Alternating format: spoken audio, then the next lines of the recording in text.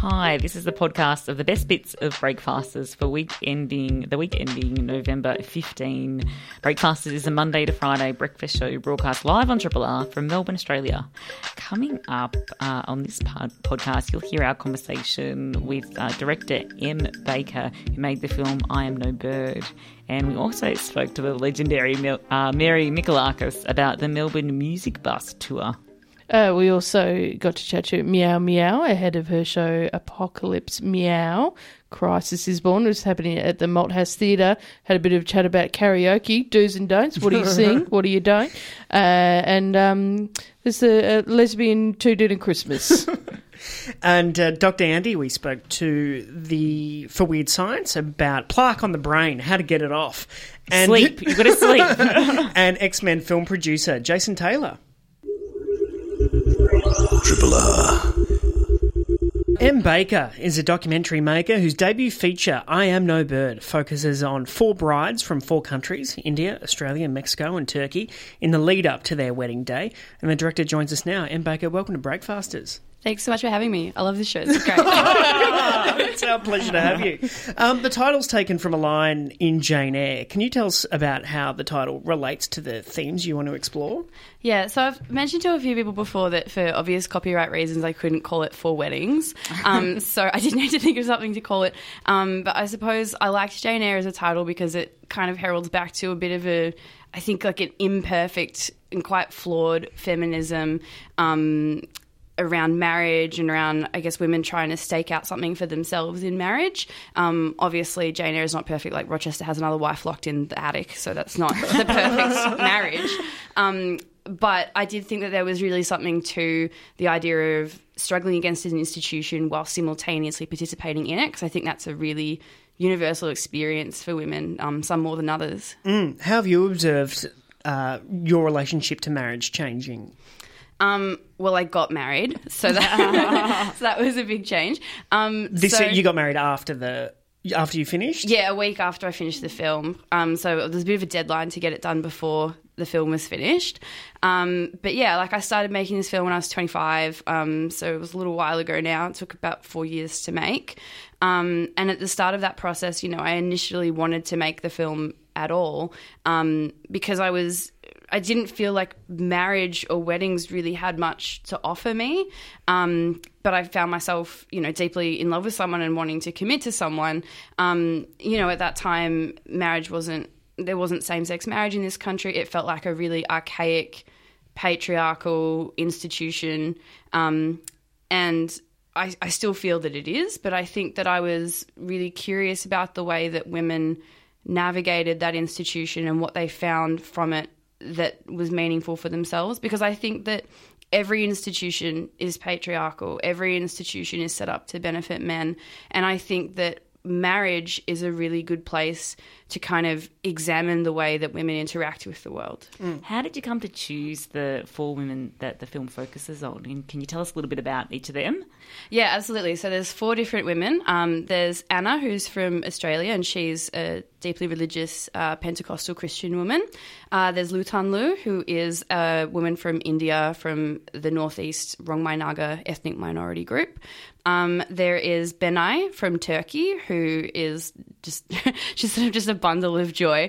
But she's getting married on Mother's Day after her mother passed away from cancer when she was a child. And there's also Dalia from Mexico, who is marrying her girlfriend and comes from, quite a conservative Catholic family. And they all have religious kind of undertones, don't they? Yeah, in a sense they do. I suppose Dahlia's wedding was not a religious ceremony, but yeah, I mean, I do think that it goes to show the reach that religion has, even when we think we live in a secular society. We saw that here ourselves very clearly throughout the same-sex marriage debate. Religion is really pervasive and it's very meaningful to a lot of people. I think, though, religion and marriages have they've been together for so long, and you have these rich traditions, and it doesn't matter what, like, even I was watching the rehearsal for what's her name's wedding in the mosque. Thank you. Watching that rehearsal, but there's something really kind of beautiful and emotional about having that tradition and, having that sense of, everyone knows what they're doing and this is how it's done, and it's kind of I think it's quite beautiful as well, but at the same time, there's obviously other things going. I don't know what my question is. No, I feel like I can respond to your statement because I had a lot of the same, conflict in myself, and I feel like, that conflict is something that women, live with in themselves all the time. I'm not interested in a version of feminism that tells women that they have to abandon their culture and their faith. I think that is a really narrow understanding of feminism, and that we need to, empower women to make decisions from within the context that they, come at life from. Yeah. Watching these 4 stories unfold, how did your relationship with Mary change in the process? What were the things that you saw that influenced how you felt at the end of it? I think that, the thing that I resented the most about being a bride was I felt an enormous pressure to be beautiful. And I don't feel like Oh my God, that's so true. I haven't thought about that before, but yes. Yeah. And, I don't feel like my, physical beauty is my, the best thing about me. And it felt like the thing that was going to be most strongly emphasised on the day. And that was something that I really felt uncomfortable with and kind of railed against. But I saw that there were so many other things that I felt were so powerful. Community, culture, this kind of joint hope of, all the people around you, really just hoping for good things in your future. And that was something that, I felt was really important to me. You travelled to 3 countries beyond Australia. Did you come back with any travel stories? No one's ever asked me that question, which seems like such an obvious question. Yeah, absolutely. I think that my favourite one, so Benai and I, we don't have a language in common. Benai speaks very limited English and I speak even more limited Turkish. But somehow she still managed to throw me a birthday party, which was a couple of days before her own wedding. Wow. We pulled over by the side of the road and suddenly she had fireworks and was setting off fireworks outside the car, and a cake appeared out of nowhere, and that was pretty amazing. And I think it goes to show, that was the kind of person that she was. She was very very compassionate and cared about other people a lot. Yeah. What do you think makes the perfect wedding? Oh my God, I don't know. What makes a perfect wedding? I just want to know because I'm getting married and I want you to some hot tips. Well, I've been married for 8 months, so I'm a bit of an expert. Thank you. Yeah, no, I don't know. I think probably 2 people really wanting to be there is probably step 1. And then I think that if everybody's families get along and love everybody there, that is such a gift. And I have become increasingly aware that that's not something that everybody has. And I think that makes a big difference. If you can have that, that's such a privilege, yeah. And what did you pick up being immersed in the Pentecostal community in Melbourne? Yeah, that was really interesting, I suppose. In travelling around the world, even within Melbourne, that was a community that, had I not been filming this documentary, I wouldn't have had access to it, even though it's so nearby, because I grew up really secular. It's very removed from my experience. Yeah, I suppose I'm the kind of person that I like to speak to people that have beliefs really different from mine. And although I think Anna and I, are different in a lot of ways, we get along really well. And yeah, I think I just really enjoyed kind of seeing a side of life that I hadn't seen before. I'd never been I'd basically never been to church other than at school, so it was just a really interesting, experience. Was the church excited to see you in the cameras, or was who's this interloper? Well, it was just me, so they probably didn't even, they knew I was there. Anna told them that I would be there, and I was, it's a film about Anna rather than a film about sort of their broader church. So yeah, they were fine. So there are 2 Q&A screenings coming up at the Classic Cinema this Friday, November 15 at 7 p.m, and at Thornbury Picture House on Sunday, November 17 at 5 p.m. Is it you answering questions? It is. Thornbury has sold out, so there's no more seats at Thornbury, and the Classic is about to sell out. Okay. So if you would like to come and see the film, please don't delay. Buy some tickets. I think there's about 25 left, and probably a bunch of those will be taken by my aunties and uncles. So get on it quickly. But yeah, I'll be answering the questions at both the Q&As. Cool. Well, I Am No Bird opens nationally on November 14, and we've been speaking with director M. Baker. Thanks so much. Thank you. Triple R on FM, digital, online and via the app. You a fan of karaoke? Oh, I've come It's a around. hard word. It's a hard thing. Yeah, I've come around to it because I've had friends that are so passionate about it and have dragged me to it over the years that I'm getting there. But I used to really dislike it. Yeah, I think it's okay just to be about it. Yeah, it's fine. You know when you have people that are really just love something so much and you just like, I've got to try and get on board with this a little bit. I've come around to it bit by bit. I went to a party not too long ago and they had karaoke, and it was very much a kind of family party. So parents, children, all that kind of stuff there. And Like an episode of Kath and Kim. yes, Yeah. but it was so funny. It was so much fun. It's really fun, I think, when you have such a good mix. Oh yeah. Of people doing it. This one, the guy started it and he was brilliant. Like, and it was like everyone was like, oh, you can really sing, you know. And he sang Tom Jones, and then the next people that got up did Flame Trees, and it was just, it's like, oh yeah, there's the jot back down there. That's great, Yeah. But yeah, I just love it when people can sell it as well. Like, even if you can't sing, the commitment and putting in some dance moves and whatnot is enough to get it over the line. There's some big no-nos though. I'll try to think of a few, but there's one that I saw that was like, oh mate. So there was a friend got up and he was singing a song, and there was like someone's nephew. He would have been about maybe 8 or 9 years old, and they got up and they were singing Bohemian Rhapsody, right? See, Bohemian Rhapsody it can transform parties. Can't it? Yeah, it can be amazing. I've got a friend who just tries to, when we're at parties, her thing is to try and get the entire party singing Bohemian Rhapsody.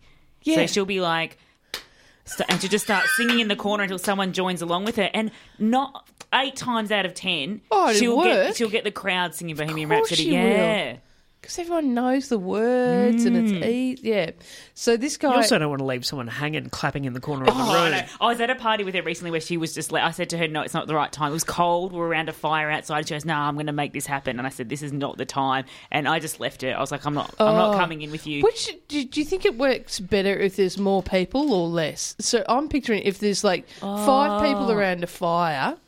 Nah. Not into it. Yeah, I think more because people feel the pressure of, you're doing this, I've got to do this, so it kind of ripples through. Love the ripple effect of Bohemian Rhapsody.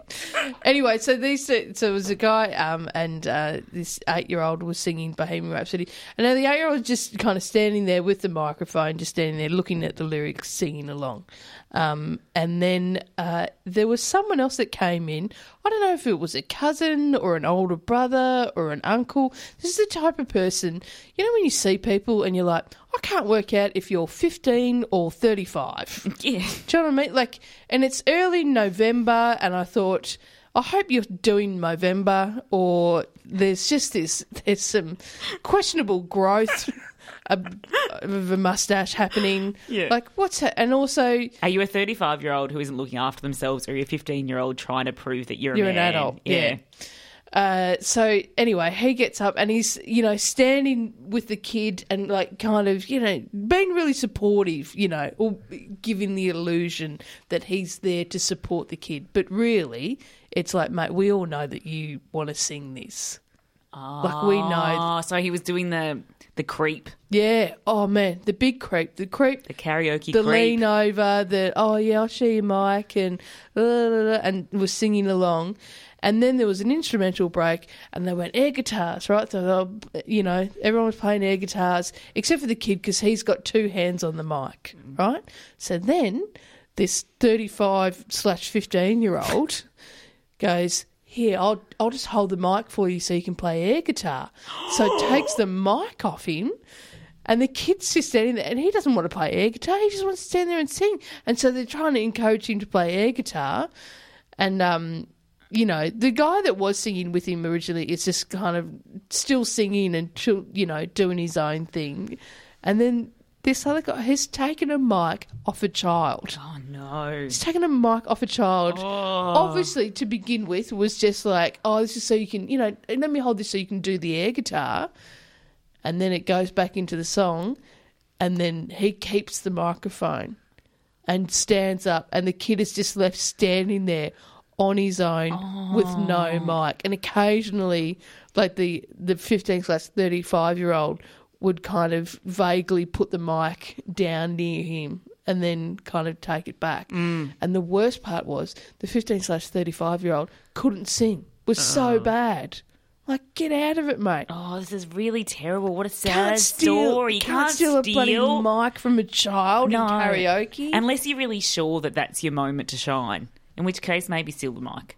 Like, if that's your karaoke song and you're like, this is being wasted on an 8-year-old, maybe. No, steal the mic off the other adult. Okay. Oh, yeah, that's a good point. All right. Yeah, it's 2 microphones. Never steal a mic off a kid. Oh, and then he sings, you know, it gets to the end and then starts tapping the mic.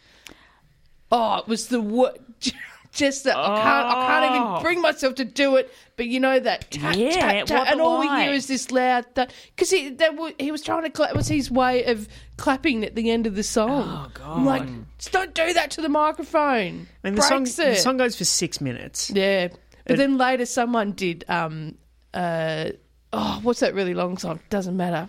Someone did American Pie. Yeah. I was thinking Led Zeppelin Stairway to Heaven or they go forever. They did American Pie, but a terrific job. And everyone sang along to that. So I hate that song so much. Yeah. Every time it comes on, I find myself singing. I'm like, I hate it. Yeah.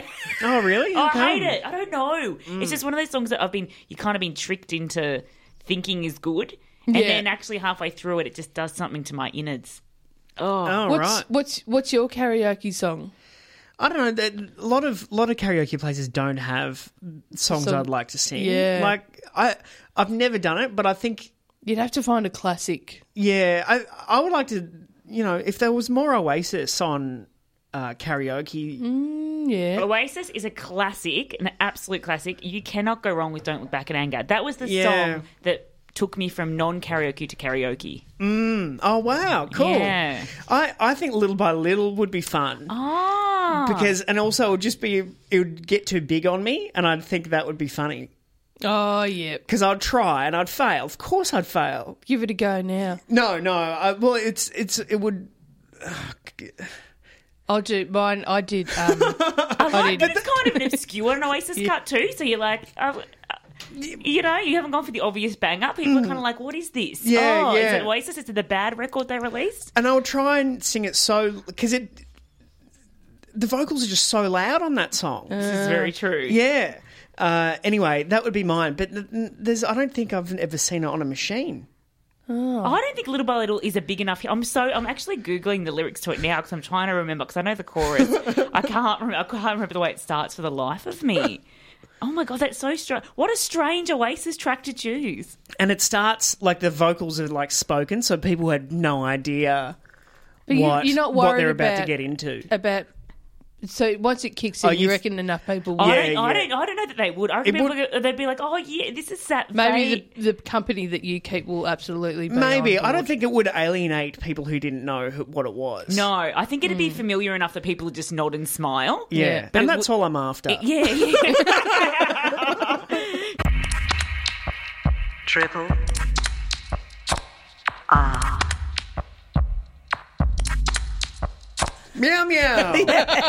The globe-trotting music theatre tragicomic, stage-dominating diva boasts sellout seasons Stage-dominating, I love that. from Berlin to New York's Lincoln Centre, London's West End to the Sydney Opera House. She's in Melbourne for Apocalypse Meow. Crisis is born at Malthouse, and Cabaret's Force of Nature joins us now. Meow Meow, it's our honour for you to grace Breakfasters. It is, isn't it? Yes. Welcome, I say welcome. No, I'm excited. I don't really know where I am, so I thought, oh, yes, I'll go. Well, what is a Meow Meow Christmas? Well, this one is obviously a little early. It's in November.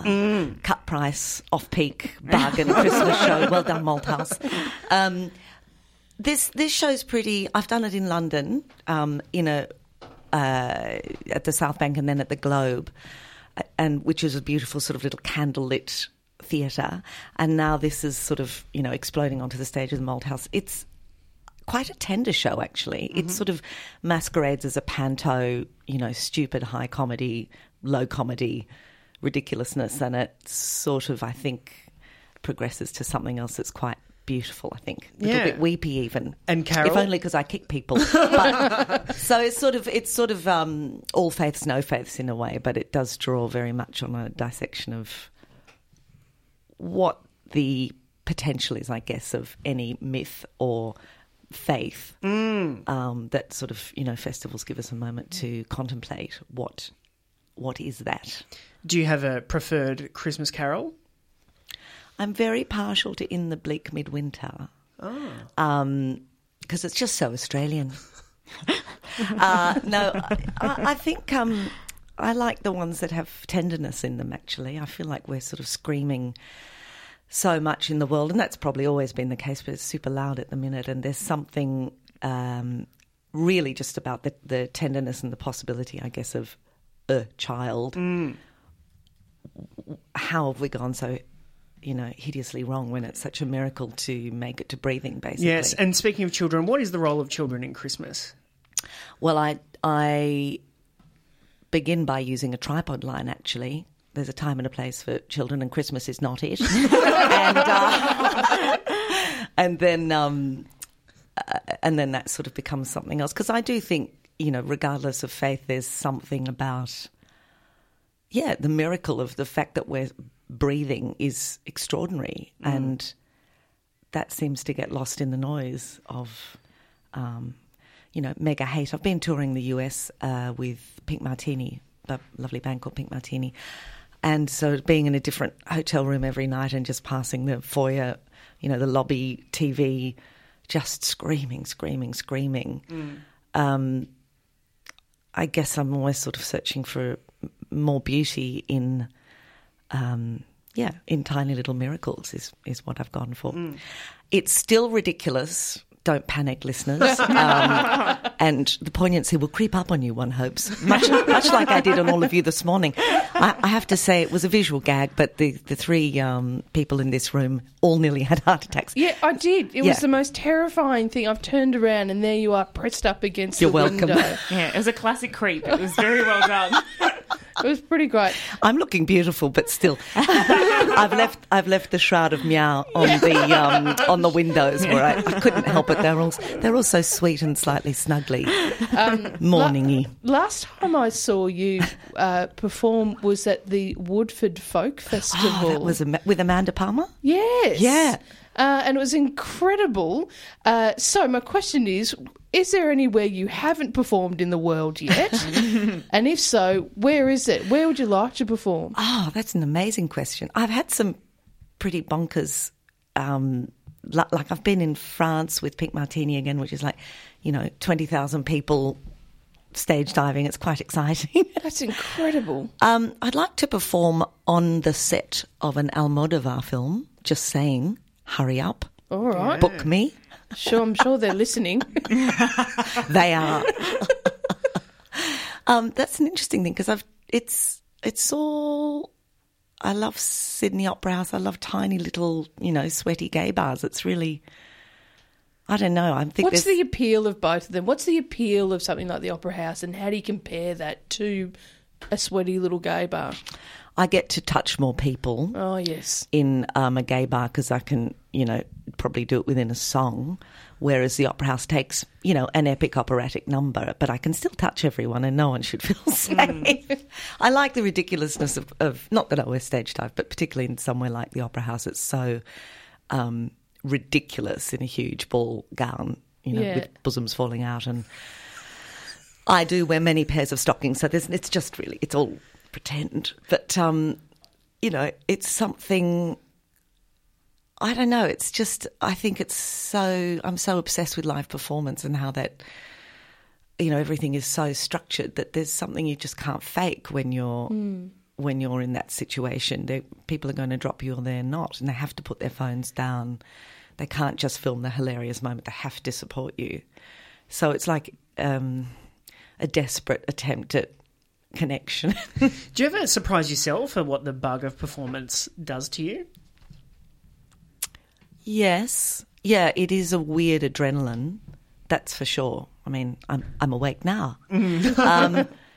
Yeah, and also strange things happen too. I think people are, you can't really control when you move people either. When you think you're being terribly serious, that's when people are most laughing, or the other way around.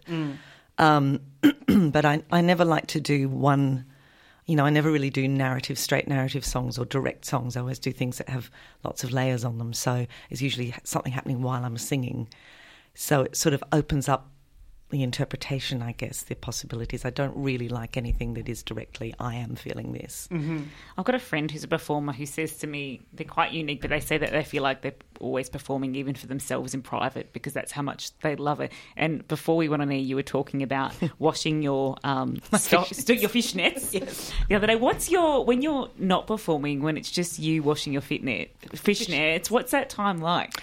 It's still, I think we perform all the time. That's why I live off stage in a heightened way, because I think we all do actually. We all wear uniforms, we all wear costumes. And why not open a suitcase and have a whole lot of sparkly things? I think actually I'm a strong believer in everyone's performing themselves all the time. That's what we do. But I've learnt to, I think, being surrounded by things that are beautiful, however little or tiny that is. So I do like to wear a turban, for instance, if I'm doing the cleaning. I love that. It's you've got. I find myself ridiculous at the best of times. Yeah. And also in the sort of the most tragic times, there's something that we'll still see. It's Chekhov, really. I always love that line. Or, I'm in mourning for my life. Oh, you've got a bumblebee brooch. That's the way the brain works. That's it flicks in and out of, deep distress and, shiny something. Or I just feel like I'm quite, in a very heightened way, very honest to that. Yes. I think just chucking fishnets in with my washing from now on would do that. No, they lose their elasticity. Okay, right. You can't be doing that. You need a good, strong brand, though, to start off with. Okay. You don't just sing in English. I don't. What do you... I sing in tongues and thongs. It's all typographical. I sing in lots of languages, mainly French and German. Mm-hmm. A little bit of Mandarin on the Pink Martini album, Get Happy. And the new album I've just done with Pink Martini with Thomas Lauderdale. It's called Hotel Amour. Lots of original songs, but there's... I don't know why I'm holding it up like this, like I'm Rove. I'm 10 years ago, holding up the album. But yes. I'm still enjoying it. It's a beautiful cover. It's a collaboration with Thomas that we did. We've sort of been writing songs together for about 10 years, and we've done this recording with. I've got the Von Trapp children on there. That's incredible. That is incredible. The actual Von Trapps. The actual Von Trapps, Jesus. the grandchildren of one of the children. They are like, not only are they beyond anything you could dream in terms of goodness, like really good, heartwarming, but they're also sort of super duper indie folk singers as well. Wow. So they're sort of quite exciting. And Thomas had met them when they were doing Lighting the Lights at Portland in Oregon for the Christmas tree, and then he did an album with them, and I was having a tricky time, and he called me and said, you need to come to Portland straight away, the Von Trapps are here. And when the Von Trapps are near, he said, when the Von Trapps are near, things can't be all bad. And they entered my life, and I had them sort of come on as an intervention in a show I was doing with a symphony there. And I was singing, a song of love is a sad song. And then from the audience, hi Lily, hi Lily, hi love. And then they all slowly came out like little mice. Oh, my God. What world do you live in? Exactly. But I've just done Hollywood Bowl with them. And I have to say, we were doing... It was the Von Trapps. It was... and, of course, I had the little tiny dirndls made for them. Oh, goodness gracious. And Lederhosen. And I pulled them out of my suitcases and said, who are you? Well, I'm Melanie Von Trapp. Melanie Von Trapp, I've dreamed of this all my life. And I brought out these tiny little... things like, I've been carrying these for years. And we all sang Yodelay-hee, Yodelay-hee together. I think my face, my heart, actually. So they're singing with me. We sing that song on the album. But at Hollywood Bowl, we had the Fon Traps. We had Ari Shapiro from All Things Considered, NPR. I don't know. Yes. He's amazing. He is a regular member of Pink Martini. Beautiful voice. We had 14 Miss Americas, mainly from the 1950s and 60s, singing I Am Woman. And then we had Kathleen Sadat, who's an 80-year-old civil rights activist, singing Love for Sale, all with the LA Philharmonic. Oh, my God. And then we had been to see the Bob Baker marionettes that afternoon, who'd just been forced to move out of their theatre for 50 years. So they came on while we were doing the encore of Brazil. We had marionettes, the Miss Americas, Kathleen Sadat. Just another day at the office. It was so joyful, and I think that's really, and also because we're sort of a natural fit because we love all these different cultures. I think musically, it's quite a pleasurable, special thing to hurl all those things at an audience. But it is What Planet. I mean, that is my happy place. Well, catch the shroud of Meow Meow while she's in town. Apocalypse Meow, Crisis is Born at Malthouse Theatre from now until 1st of December. Yes. Go to malthousetheatre.com.au for more details. And Meow Meow, such a pleasure to have you. Melbourne's own Triple R. Sorry. That's all right. The computer's a little bit of a... Oh, yeah, here we go. Sprung it on you. You did. Yeah. A lot of things been sprung on me today. I went out... Yeah. Yeah. Here I am. I haven't been home yet. Whoa. No. Yeah, that's a lie. Oh, God. When I came in, she's a little bit hungover. I'm going, how are you hungover on a Wednesday? Because last night we had our annual lesbian Christmas dinner party. And this is just with I just went out for dinner with the Kates and Edo, and this has been a kind of ongoing tradition that we've had for the last few years. I think it's been about 5. I think the first one was about 5 years ago.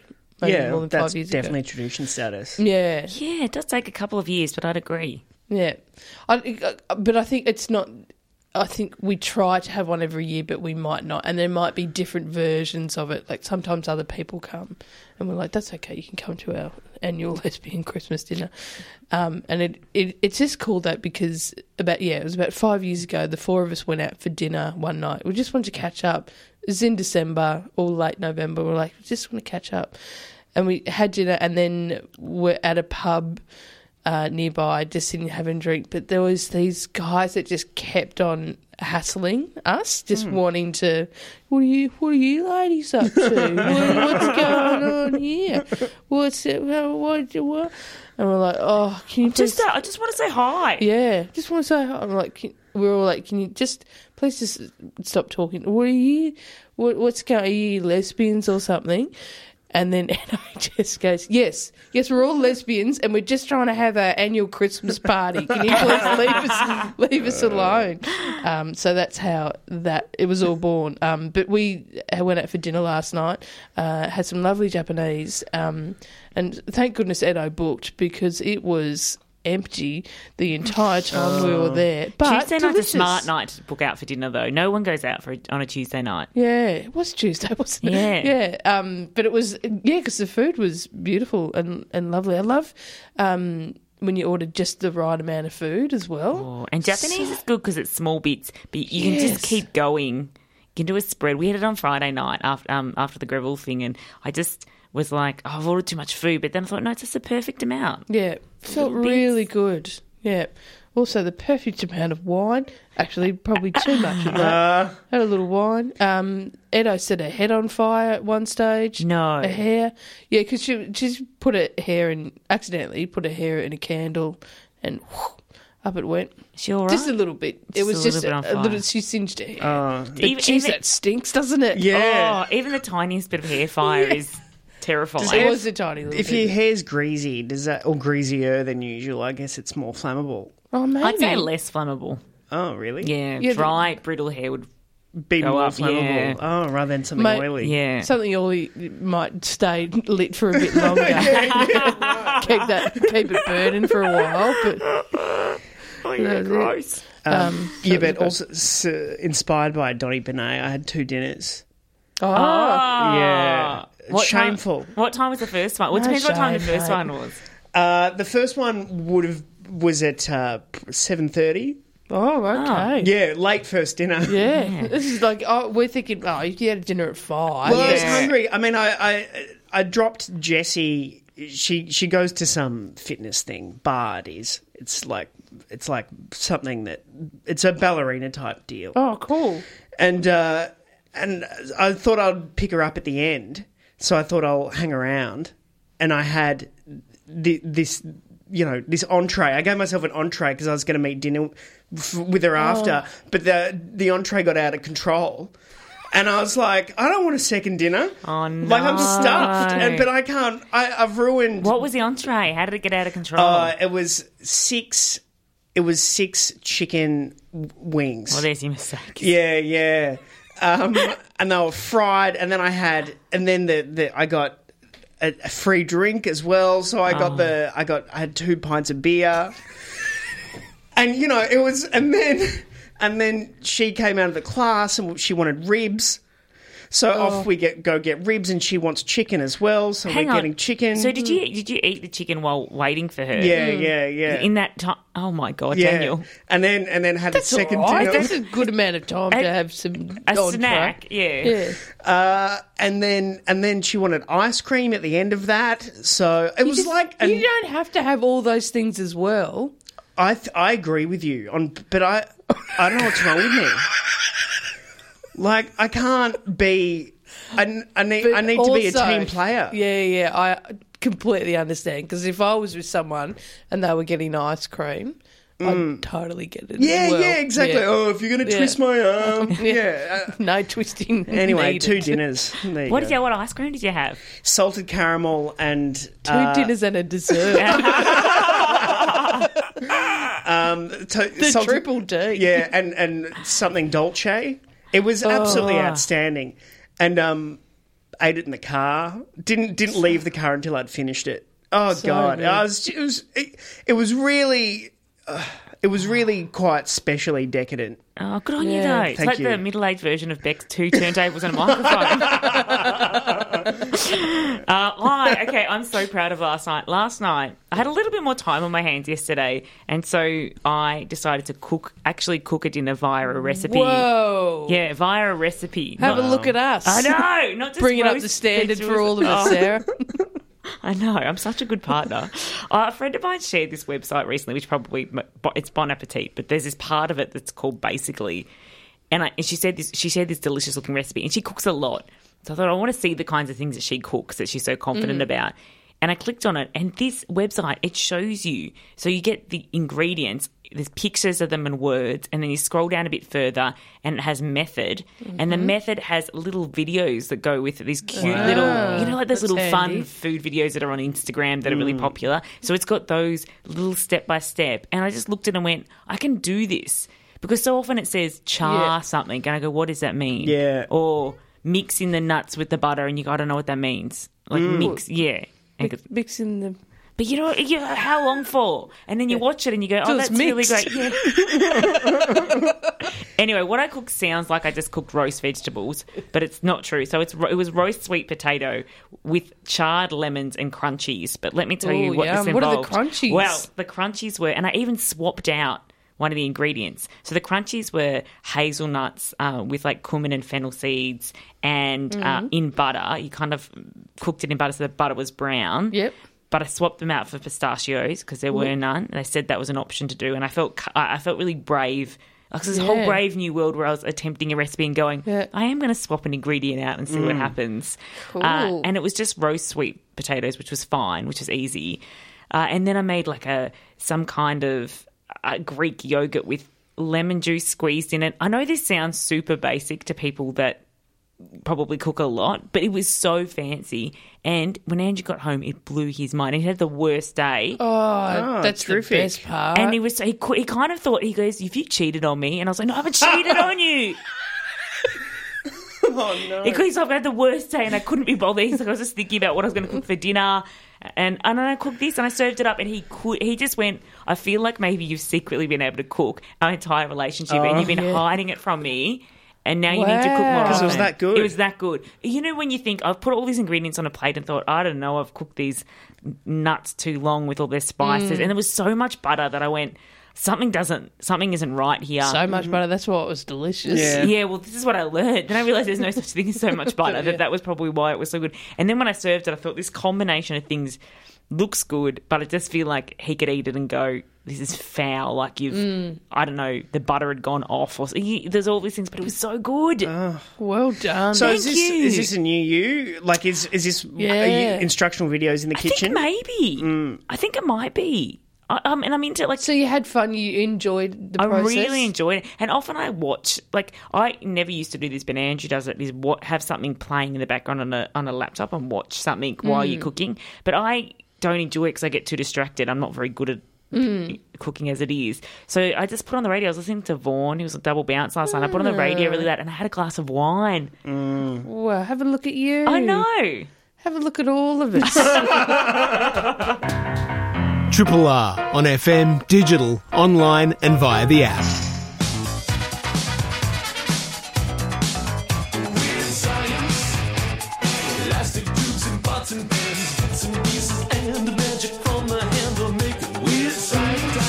It is time for Weird Science, and we're joined by Dr. Andi Horvath. Hi. Hi. Are you awake? Yes. Yeah. Good, because I want to talk about sleep research. Now, when you say I'm with you. I was a bit bleary this morning and I thought, oh no, I'm going on Triple R. I'm going to end up being sort of like in a sleep-talking phase. Because you know what it's like when you don't get enough sleep? I mean, Yes. Oh yes, we all know. barely Yeah. function. Exactly. You can't make decisions. Apparently your creativity goes down, your concentration goes down. So, in fact, some people were saying it's an economic crisis. We've got the zombie apocalypse that's just not awake, out there at work or doing their thing, but not really in the moment because they're all sleep deprived. So, Well, can I say, when I'm tired, I think how easy it would be for me to be replaced by a robot. Not necessarily here, but when you see people functioning at 50% and needing sleep, yeah. I just feel like we're not, the people wouldn't think of us as productive workers. Well, absolutely, and that's why it's an economic crisis for those in industry and with the neoliberal attitudes. Yeah. However, I'm more concerned about our health and our well-being. Now, we go through 4 stages of sleep. We also got that light sleep, and then we enter another phase. And then there's this third phase, which is called non-REM, non-rapid eye movement sleep, which is a deep sleep. And then we go into REM sleep, which is dream sleep. Now, something interesting happens at non-REM sleep. And scientists have thought about this a lot. So what's it for? And they've noticed things like you need it for your memory. So obviously there's neural connections in the brain going ping, ping, ping, pew, pew, pew, and connecting up. Yeah. And then there's other things like your hormones are regulating, because when you get jet lagged, okay, the hormones, are kind of like out the window, melatonin being one of them, but also other well-being hormones that are in the body that keep you going are sort of out of sync. So there's a lot going on while we sleep, and it takes a lot of energy. So you've got to do it while we're not out hunter-gathering, So we've got to do it then. And what they've noticed is that there's something going on in that deep phase of sleep. What happens is the neurons start to sort of sink in together. They sort of like tick-tock together. And then there's this slow wave. The neurons go kind of quiet. And they've noticed that even the cells start to shrink. The blood volume in the brain is decreased. Oxygen to those cells is decreased. And what happens is there's this amazing clear fluid that bathes our brain called cerebral spinal fluid. It's what they extract when you get a lumbar puncture, if you sadly need one, and some of us do. And then all of a sudden that cerebral spinal fluid flows over the brain and washes the brain. What? I know. It's a human rinse cycle. Now, they've known this for a while. What is it rinsing away, though? That is the $1 million question. What is it rinsing away? Well, it's shown, and they've done some studies in mice, and now they're starting to do studies in humans. It's actually rinsing away toxins and bits of protein fragments, stuff that's gone on from all the chemical metabolic reactions in the brain. Okay. There's bits and pieces left over. Now, I'm going to say a word that's going to strike fear in a lot of people, so just brace yourselves. Beta amyloid. Now, if you're going, hang on, that doesn't ring a bell for me, let me then add it to the word Alzheimer's. That what we've known in science is beta amyloid is this sort of break-off bit of a protein that's involved in your brain. It's a larger amyloid protein, and it's involved in sort of like connecting the inside and outside of cells, doing things. They're not quite sure what it does, but they've noticed in Alzheimer's a little bit of broken off beta amyloid gets stuck in your brain, called brain plaques. So it's really sticky, and apparently, if you can wash it out, that actually might remove the beta amyloid plaques. Now, this is important. Why? I know. If we could approach Alzheimer's with a different approach, because at the moment they're trying to understand Alzheimer's by blocking that sort of beta amyloid, but it's not working. Those drugs aren't really working.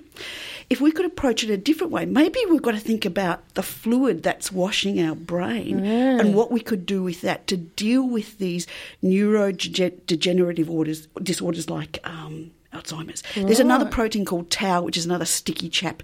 So there's all these toxins that they've realised, oh my goodness, look at that. There is a rinse cycle in the brain. Now, they've finally done the studies on humans, which is why I'm excited, because it means they stuck these people. Can you get a load of this?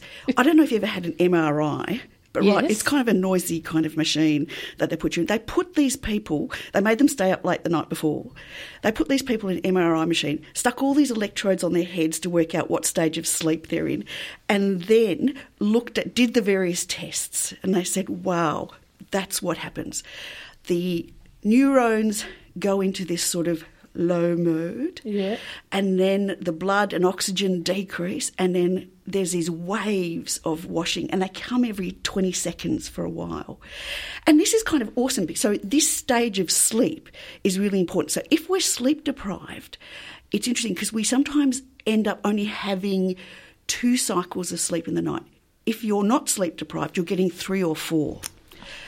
So what is the take-home message here, kiddies? It is we need our sleep because we need our rinse cycles.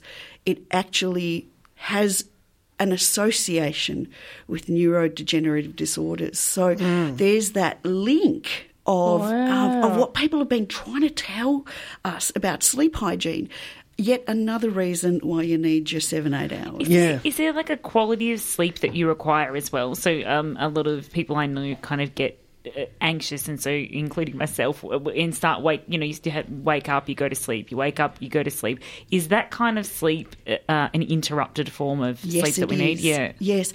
Often humans do a bit of a catch-up sleep on the weekend, but a lot of scientists are saying it's not enough. That catch-up is still not enough.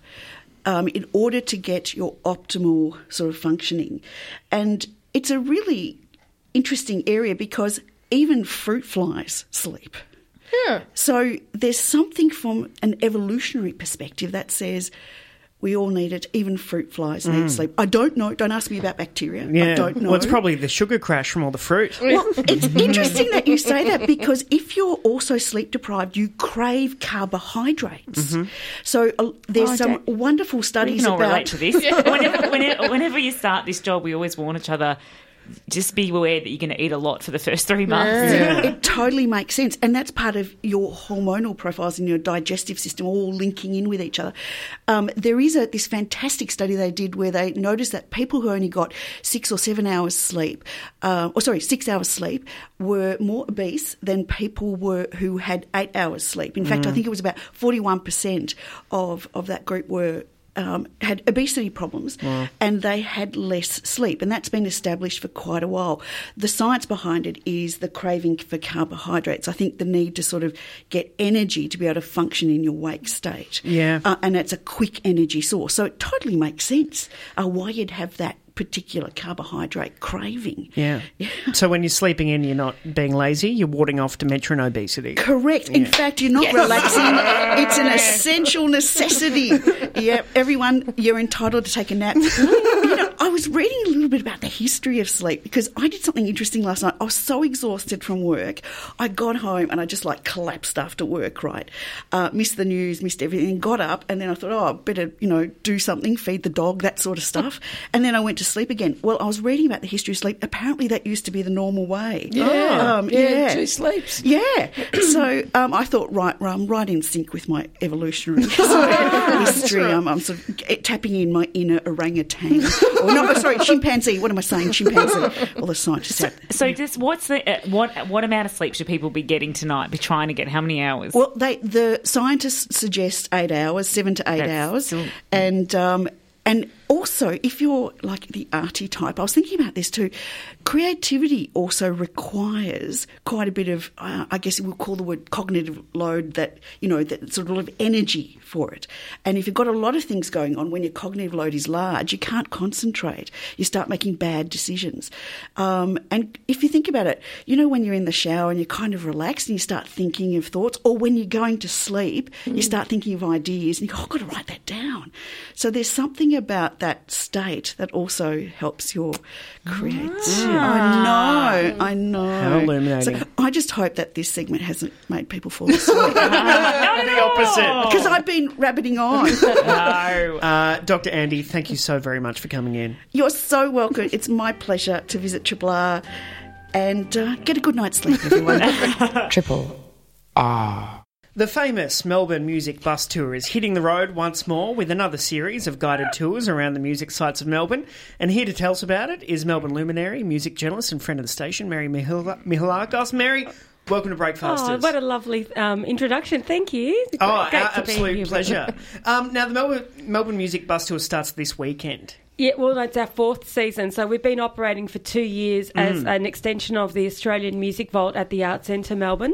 So I was doing the bus tours for about 3 years before that as part of the Leaps and Bounds Festival with the same team of Bruce Milne as the tour guide and Mrs. Chris as the bus driver.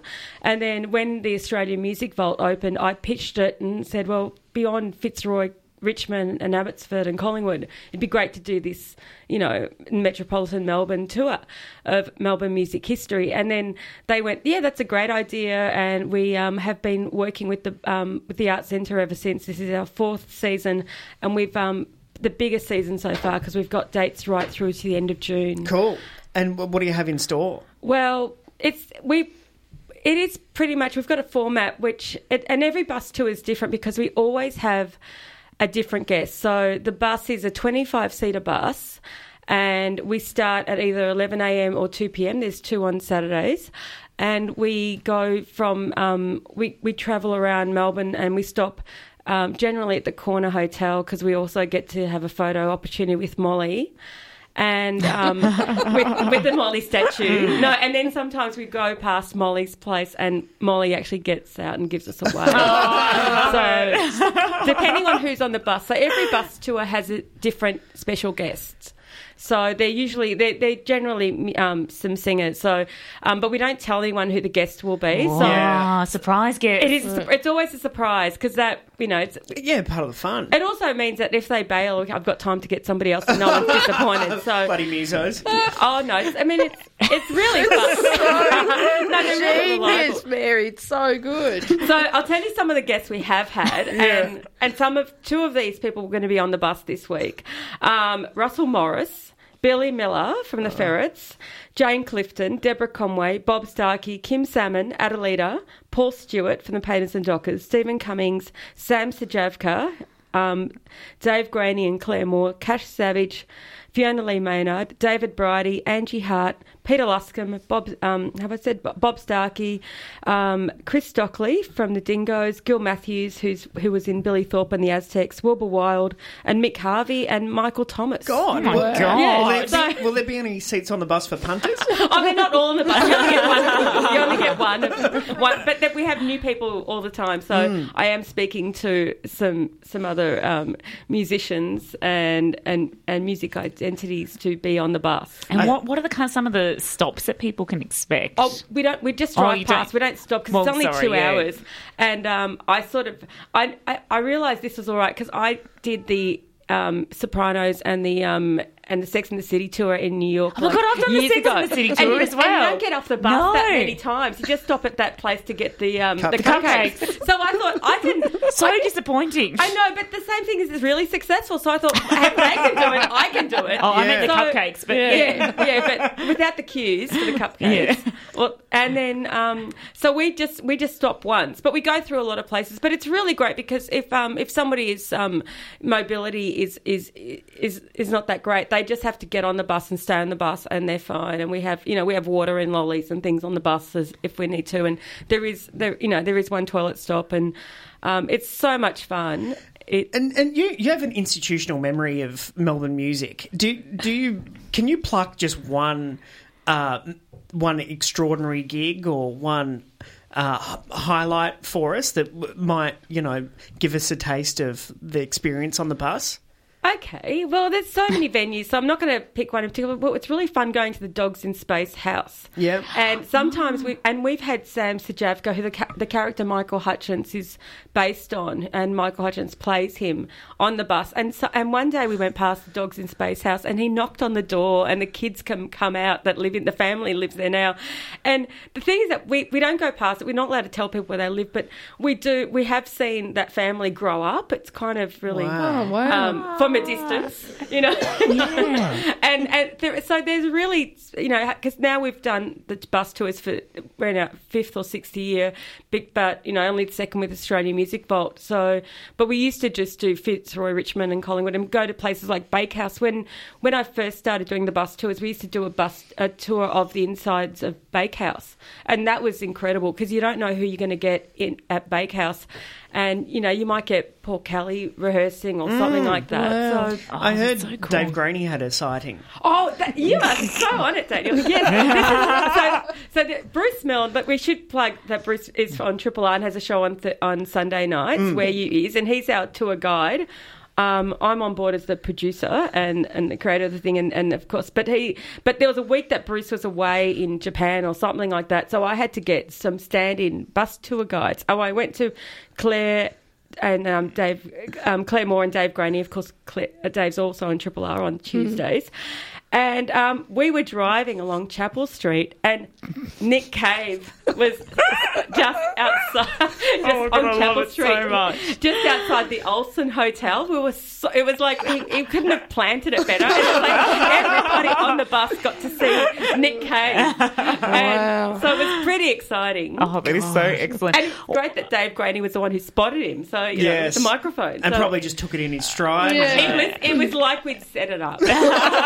What kind of people come on the tour? Because obviously Triple R listeners would have a lot of them would have a passion for Melbourne music and already have a bit of knowledge, but I always struggle when, say, like my nephew visits for interstate to what to show him in Melbourne. Can you bring someone who has no knowledge of Melbourne music or Melbourne at all, or is it for the kind of the train spotters? No, it's because we always have a special guest. That guest usually sort of takes over the tour and tells a lot of stories. So when you've got these storytellers that are on the bus, their stories are just so fascinating that even if you're not a massive music fanatic and a train spotter, it still is interesting to you. But what we do when we start the bus, depending on, if we have to reroute, and sometimes it gets stressful with traffic, but what we do is we send the microphone back to the end of the bus, and everyone sort of shares a music experience, and it goes with us, so we've got a bit of an idea of actually who's on the bus, and then we sort of throw in some stories if they mention something that they might be interested in, so everyone can sort of walk away feeling like, it was for them. Yeah. You were at the Hi-Fi bar when UMI, when the Stroke supported UMI. Yeah, I was. Do you have? I mean, looking at Melbourne has such an extraordinary history. How do you perceive its future as well? Because the bus is looking backwards and also forwards. Yeah, well, we do, but we do focus on the past, but we also look at the way music's changed. it's moved north. So it's interesting, like doing the bus tour, that all these stories about St Kilda and Richmond. And now, if you're talking about music in the 2000s and after the 2000s, a lot of it's gone to Fitzroy and Collingwood and even Northcote now and Thornbury. There's lots of venues. So it's interesting, geographically there. But there are lots of stories and lots of, there's so many stories. You will never run out of a story for them. With, and you mentioned the Hi-Fi and the Strokes, and I actually took the Strokes bowling to Kingpin Bowls at the casino at that tour, because that was just before I think Cherry What year was that? About 2000. I was working there then. Holy shit, I probably served you. I had no idea. Mick Warhurst and I took them bowling, and I've got sticker photos with them. Oh my God, Mary. Those machines? Yes, of course I know. I had to service that machine. I took a lot of bands bowling back in the day. I think I was working at Beat Magazine at the time. And and a lot of bands just had started touring, and a lot of promo people who worked, they were understaffed, and sometimes they'd have like 7 big acts at once. And I remember just being given a wad of cash from one of the guys at BMG and said, "Can you entertain the Strokes?" And I'm like, "Yeah." Wow. And I got Karen Lang and Mick Warhurst to come with me, and it was great. Now Geraldine will be a stop at the tour. Who was the good bowler from the Strokes? Can you remember? Oh, I can't imagine Julian Casablancas being enthusiastic. He was good. He was kind of competitive, Ah, there you go.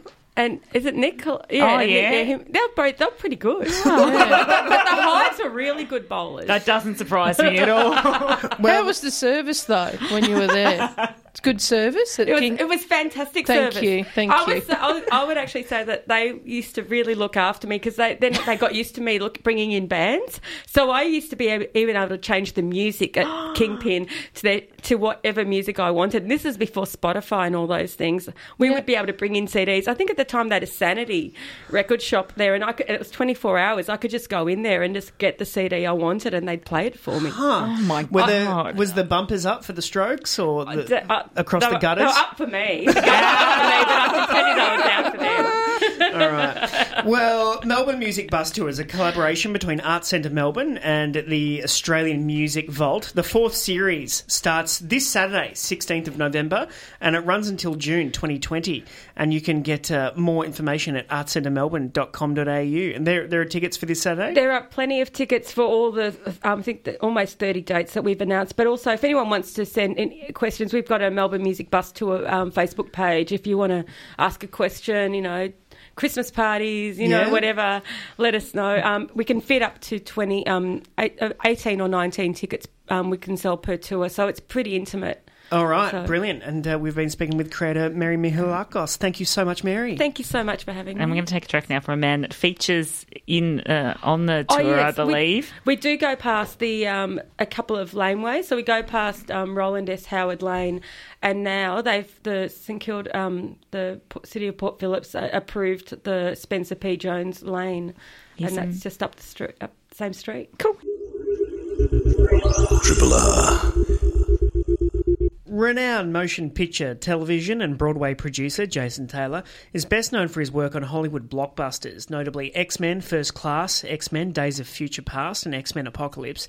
And he's had success in the independent space, including British thriller You Want Me to Kill Him and Netflix favourite The Taking of Deborah Logan. He's appearing in Melbourne as part of Screen Forever, Australia's premier event for screen industry professionals. And he joins us now. Jason, welcome to Breakfasters. Thank you so much for having me. Can I ask, what is your favourite X-Men film and how that might differ to your favourite one to make? Well, they're one and the same, but I will say that Logan was spectacular. But X-Men Days of Future Past was a fascinating experience to work on, and really a pleasure doing time travel, which is about what I work on most in science fiction. What is it about time travel? It's that idea of being able to change what we know and give the audience a new reality and to think about what's going on. It's also very complicated. Back to the Future being one of the most classics, as to what happened to the Marty that existed in that reality that is now changed. Where did he go? And kind of thinking of those paradoxes, and you kind of step back and forget about all that and really get to know the characters. And Hugh Jackman, longest running character in a series of all time, or is that, have I described that almost accurately? I think it is pretty accurate. We'll just be waiting to see if they bring Robert Downey back in some Iron Man form later in life. But, and he was saying it was really originally the role was originally for Russell Crowe. There were times. I mean, it was. I wasn't involved way back then, but I know there was a lot. But you eventually found the right person for the role. So. Well, he was kind of surprising for Australians when he got cast in that role, because we'd always known him as kind of this great musical actor. Was it a surprise the way that he kind of took on that role and became it? I think, luckily, I mean, I've had the benefit of working with two Hughs. So Hugh Jackman obviously was Australian, but American audiences got to know him as Wolverine, and Hugh Laurie obviously has done tremendous amounts of comedy, but the American audience really got to know him for House MD. Yeah. So, it's kind of exposing actors to that world and letting them inhabit a character. And how do you disentangle your influence on the X-Men films versus the inbuilt attractiveness of the universe? I think the inbuilt attractiveness is what makes it so universal. There's so many people that go into making that effort, whether it's the directors, the producers, the writers, the actors themselves, and then, of course, the crew. Everybody contributes, and that's one of the reasons that I love filmmaking so much, is that it's such a collaborative effort. My contributions always came from the status of story and the point of trying to keep a bird's eye view while being involved with the director. So it's truly just a joy to see things or notes or things that were helpful to make sure that you keep the essence of the characters and why they've been so popular for 40 years. Do the fans have any part in that collaborative process? Absolutely. Yeah. Absolutely. The fans are who the movies are for. So, if the audience gets wider than the traditional fanship, it's always a joy, but you have to have the fans in mind, because they're the ones that drive and make the popularity so the films get made for that budget level. Have there been times where you've been bailed up, though? Oh, yeah. I mean, And what do you do? How do you handle it? Or do you just kind of go, thank you? Yeah, you do a combination of both. You try and hear everything. I think everybody who has notes or thoughts, even if the notes or thoughts seem like they're not things that you can address, they stick with you. Yeah. You think about them and you think, okay, well, why were they giving that note? Why do they think that Wolverine should only be in the original costume, or whatever it's going to be? And you have to solve, well, why didn't you do that? What was it that made it rational? And the X-Men movies, when they started, were always grounded in a reality. They weren't comic booky. The Marvel movies have obviously embraced the comic book nature of everything, from costumes to the lunacy of chaos and action sequences. So it really, for us, came down to being about the character and why they would do what they do in that world. Sci-fi is kind of your thing. Was there a film as a kid or a young person that you saw that made you fall in love with that as a genre? There was a lot. I was partial to Irwin Allen. I was partial to a lot of the Harryhausen stuff of the 60s and 70s, Clash of the Titans. There were a lot of things that just spoke to me, and I never knew what it was about them, just that it was another world, and it was things to portray. I think science fiction is most powerful because you see things that you don't really quite realize are happening already, and it's a prism. Battlestar Galactica being the most recent example of a paradigm of the Iraqi war, really kind of informing what it's like to be in a constant state of war. And the X-Men paradigm is Martin Luther King and Malcolm X, peaceful resistance versus violent contribution to solving a problem. And it's those ideologies that really are at the heart of science fiction. Whether it's Logan's Run, whether it's 2001, they all question what it is to be human and the human condition. And that's what is so fascinating about sci-fi. You have a foot in independent cinema and also this Marvel behemoth. What's your answer to the, Scorsese weighed in on his disdain, you might call it, for Marvel films? Where do you land on that debate? I think content is content. I'm happy that the Marvel films are out there, and I love going to see them in the theater. I also love to go see Peanut Butter Falcon and hope that there's still a place for movies like that in the theater where you can go and experience it with an audience. I hope that there's a great place where everybody goes to the theaters as often as they watch movies at home. But with so many choices at home and with so many choices in the theater, it comes down to making sure that you're always on top of what the audiences want to see. Can you give us just a brief taste of a day in the life of a Hollywood film producer? If people can't get their head around what it is actually that you do. It's a lot of phone calls and a lot of travel. So it's a lot of organization. It takes a long time. I've been working on a few independent films for more than a decade. And they just, when they come together right. When it comes to a film like X-Men, you basically plan you're going to shoot in Montreal or Sydney or London or Los Angeles if you're lucky. You're going to shoot for 8 months, and those 8 months are 14-hour days, and then planning on the weekend for the next week. For a good 4 to 6 months, and then you have post-production for 6 months to a year. And while you're in post-production, you're arranging what those next projects will be. Yeah. So it's a constant cycle, and it's great. I'm blessed to be in the film industry. I love it. Going to work every day is not really a job. It's what I enjoy to do. And coming to conferences like Screen Forever is what drives me, and meeting new people and meeting the newer creatives and people who have ideas and trying to partner and realize those ideas. You're appearing at Screen Forever, but you're also in town on other business. I am. What movie or project are you working on? I'm producing a film called 2067 with Cody Smith-McPhee and Ryan Kwan. It's an Australian production, and the company I work with now, called Futurism out of New York, is a science-based, tech-forward-thinking company that's reported all the news that's fit to print about science. And we moved into fictional storytelling to, again, broaden the audience. The more people that see science fiction films, it makes you think about, the science is real. And it's very much about climate change and posits that in the not-so-distant future, we have cut down every tree and are living on synthetic oxygen, and the human body was not made to live on synthetic oxygen. So we're in one last city on Earth that still exists, and how are we going to survive? Okay. 2067. Wow. And are you shooting at Docklands? We shot in Adelaide. Oh, right. And now we're in the final throes of post in Sydney and getting ready to release next year. Yeah. Not too far away, unfortunately. People often discuss the kind of greatest, in the genre of horror, the greatest kind of horror baddie, I guess, of all time, or villain. Do you think there is a greatest sci-fi hero? I know you might have some bias in this, but...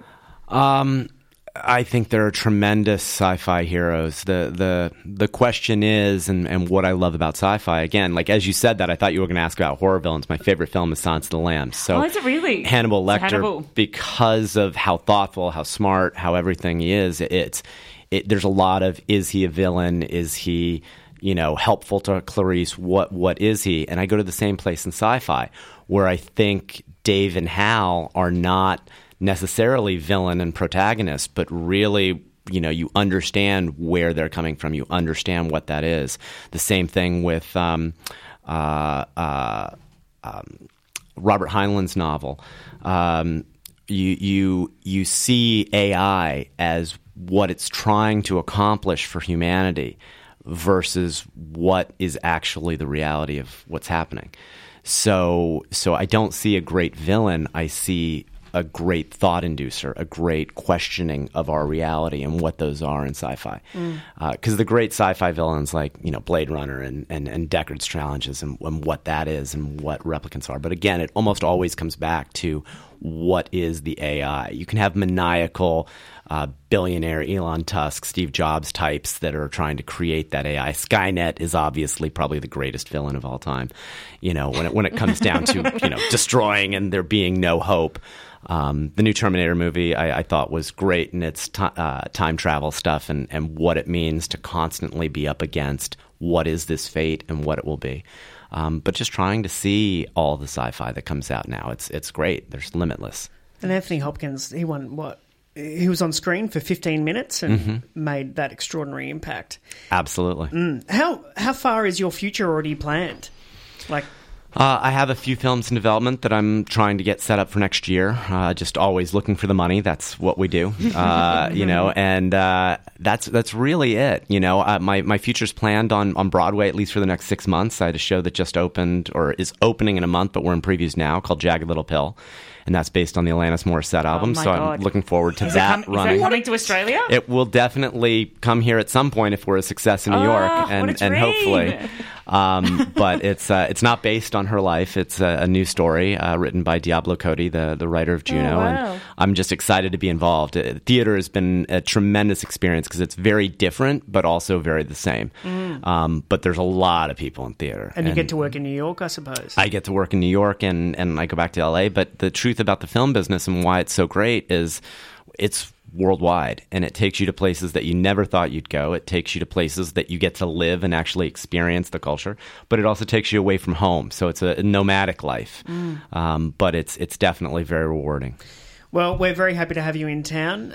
Jason Taylor is appearing in the panel What If? The Creativity, Craft and Commerce of Science Fiction on Screen at Screen Forever today, and tickets are available via screenforever.org.au. Jason Taylor, thank you so much for coming in. Thank you, guys. Independently yours, Triple R. 102.7. You've been listening to a podcast of the best bits of the Breakfasters, which is the Monday to Friday breakfast show broadcast live on Triple R from Melbourne, Australia. Feel free to get in touch with Breakfasters via Facebook, Twitter, Instagram, or via the Triple R website.